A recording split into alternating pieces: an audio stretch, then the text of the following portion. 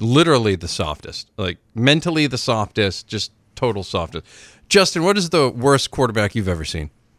Oh, wait. We're restricting this to pros, right? Yeah, I think we should restrict this to pros.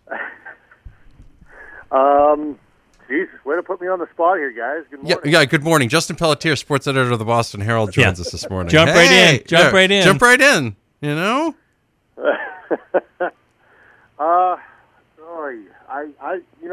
I'd have to think about this a second because I've seen a lot of bad quarterbacks. Everybody's seen a lot of soft quarterbacks. You know, it's you tend to only remember and romanticize the ones that were good. I don't know that I could name, from the 90s. Of course you're going to name Marino and you're going to name Sims and you're going to name Aikman. And you're going to name the guys that were good. Right. I mean, and to go even a little bit, even a touch further back than that, maybe Esiason or Kozar. Or, you name the guys that you remember because they were memorable. Right.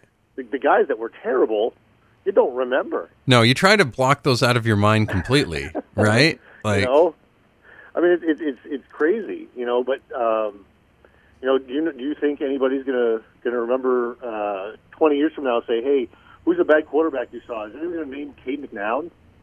I bet a lot of people have probably forgotten about Cade McNown, or they've forgotten about Rohan Davey. That's what I mean. Yeah. That's what I mean, though. I mean, you tend to block out the guys that aren't any good. Well, it doesn't have to be just the terrible guys. I'm not talking about the Nathan Petermans of the world, the one-off, two-off starts where they were just so bad it's unbelievable. I'm talking about guys that were starters on teams that were like hung bad. around. Like, I like to call them. We could call it would be the Blake Bortles Memorial Award, right? Like, he's the starter on a team that is a Super Bowl contender or was allegedly a Super Bowl contender, but he's bad. He's not great. He can win with a solid game plan, but he's not going to win a game, for you. Even against a defense like the Patriots last year in the AFC title game. I'll tell you though, some teams have won Super Bowls with quarterbacks like that. They sure have. Trent Dilfer. Yeah. I mean, how about Rich Gannon? Rich Gannon was a good quarterback, but I mean, they really had to adjust the game plan to him to get him to that Super Bowl. Super Bowl winning quarterbacks that had no business being Super Bowl winning quarterbacks. Dougie Williams. Oh yeah, Doug Williams was a guy that was totally amazing, and he had the hottest second quarter in the history of time. 100%. Yeah, Jim McMahon wasn't a great quarterback either. Him in the pantheon of great Super Bowl winning quarterbacks? Of course not. Yeah, Jim McMahon.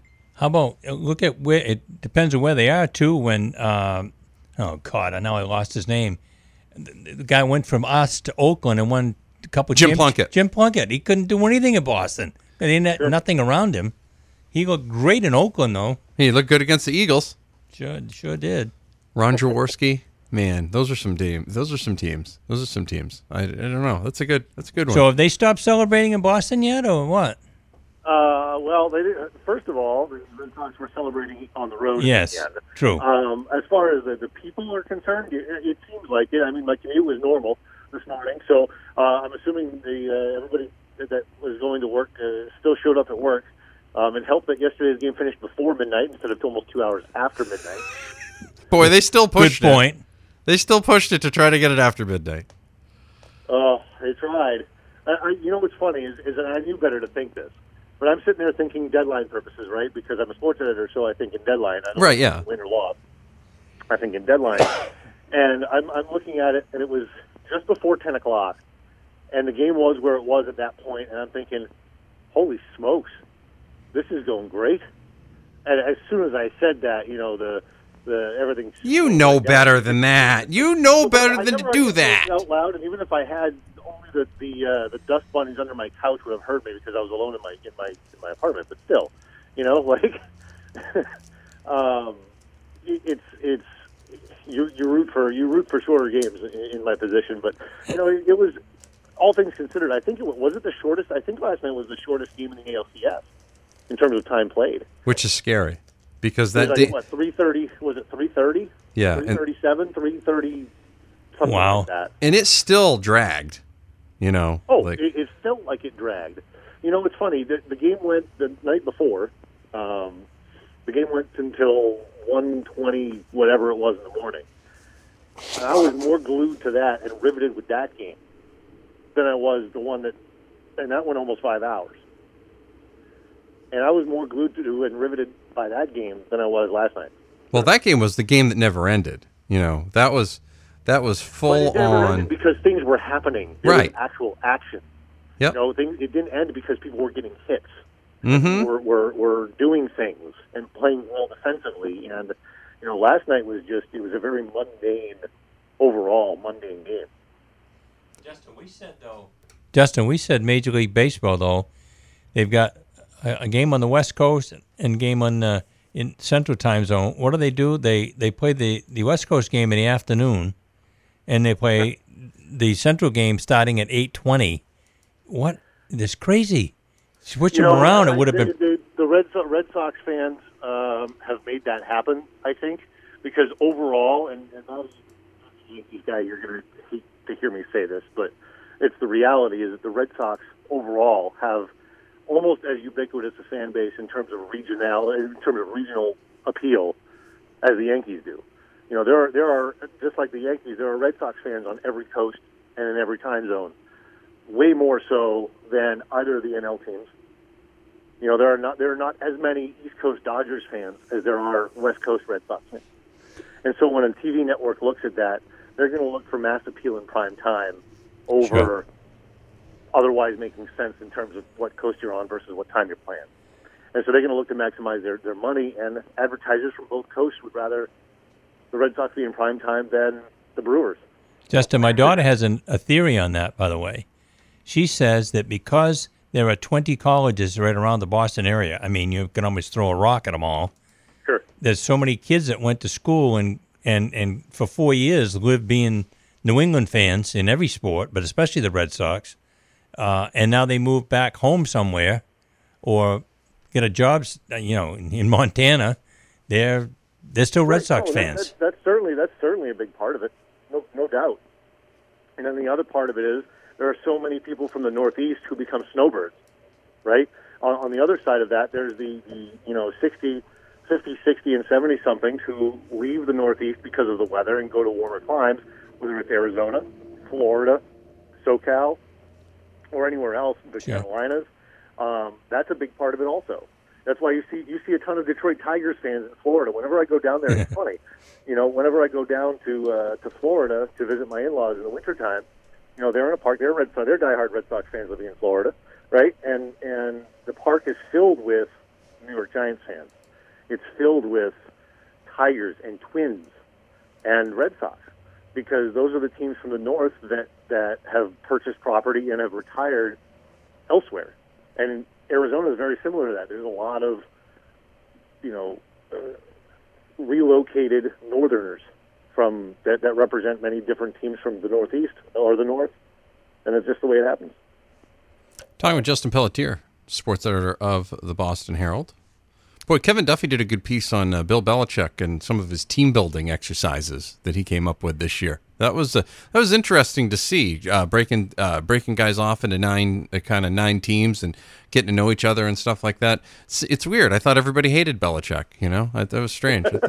It's a weird story. It's funny. The people that tend to hate Bill Belichick are those that didn't want to listen and follow along. Because they feel like they're either bigger than the team or bigger than the game. That's the way I've kind of read it over the years. He knows what he's doing. Belichick knows what he's doing. He knows that this team, especially early in the season, now things are certainly clicking better for the Patriots now than they were, 4 weeks ago, no doubt.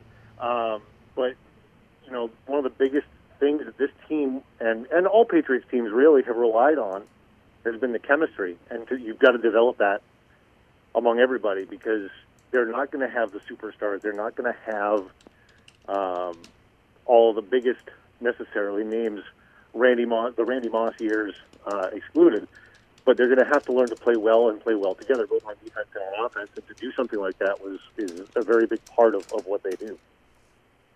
Talking with Justin Pelletier from the Boston Herald. Justin, have you had a chance to see the Bruins play at all? I have. I've been to two of the home games out of the four, and kind of following them. I actually kind of felt badly. I was going to bring this up. I felt badly for them last night. You know, the Red Sox early overnight ratings got something like a 25 or a 27 share in the Boston market. The Bruins last night in the Boston market, 0.8. Oh my God. I mean, yeah. Right, they're a victim right now of the Patriots being, and make no mistake, I'll be honest with you, make no mistake. If you look at the national numbers, even the national numbers last night, the Red Sox and the Astros were up against a Thursday night football matchup that had one win between the two teams, right? Yeah. And the numbers were close nationally. They were, and that was a one-sided bad game, too. 45-10. Terrible, and the numbers were close. Football overall in the United States, and even here in Boston, this is a Patriots city. Yes. On that Sunday night this past week, where the Patriots were going up against the Red Sox in prime time, the Patriots outdrew the Red Sox in viewership, and the Red Sox are in the playoffs, and the Patriots were playing. Okay, granted, in arguably one of the best teams in the league and in a vital game, but it was a regular season game in Week 6. And the Red Sox are playing for a chance to go to the World Series, and the Patriots outdrew them. Yeah, 4-1. Boston has become, because of this team's success over the last 17 years, Boston has become a Patriots first, Red Sox second town. Boston's kind of hanging on in fourth. And part of that's the winning. I discussed this, I don't know if it was with you all last week or somebody else, but the Bruins now, while their championship was more recent than the Celtics, the potential for the next championship is far below the other three sports. And that is a part of people here and how they go through and follow their teams. And unless you're a diehard Bruins fan, you're not thinking that they're going to win the Stanley Cup this year. Even if you are a diehard Bruins fan, you're probably not thinking they're going to win the Stanley Cup this year. But the Celtics, they sure as heck could win the league title.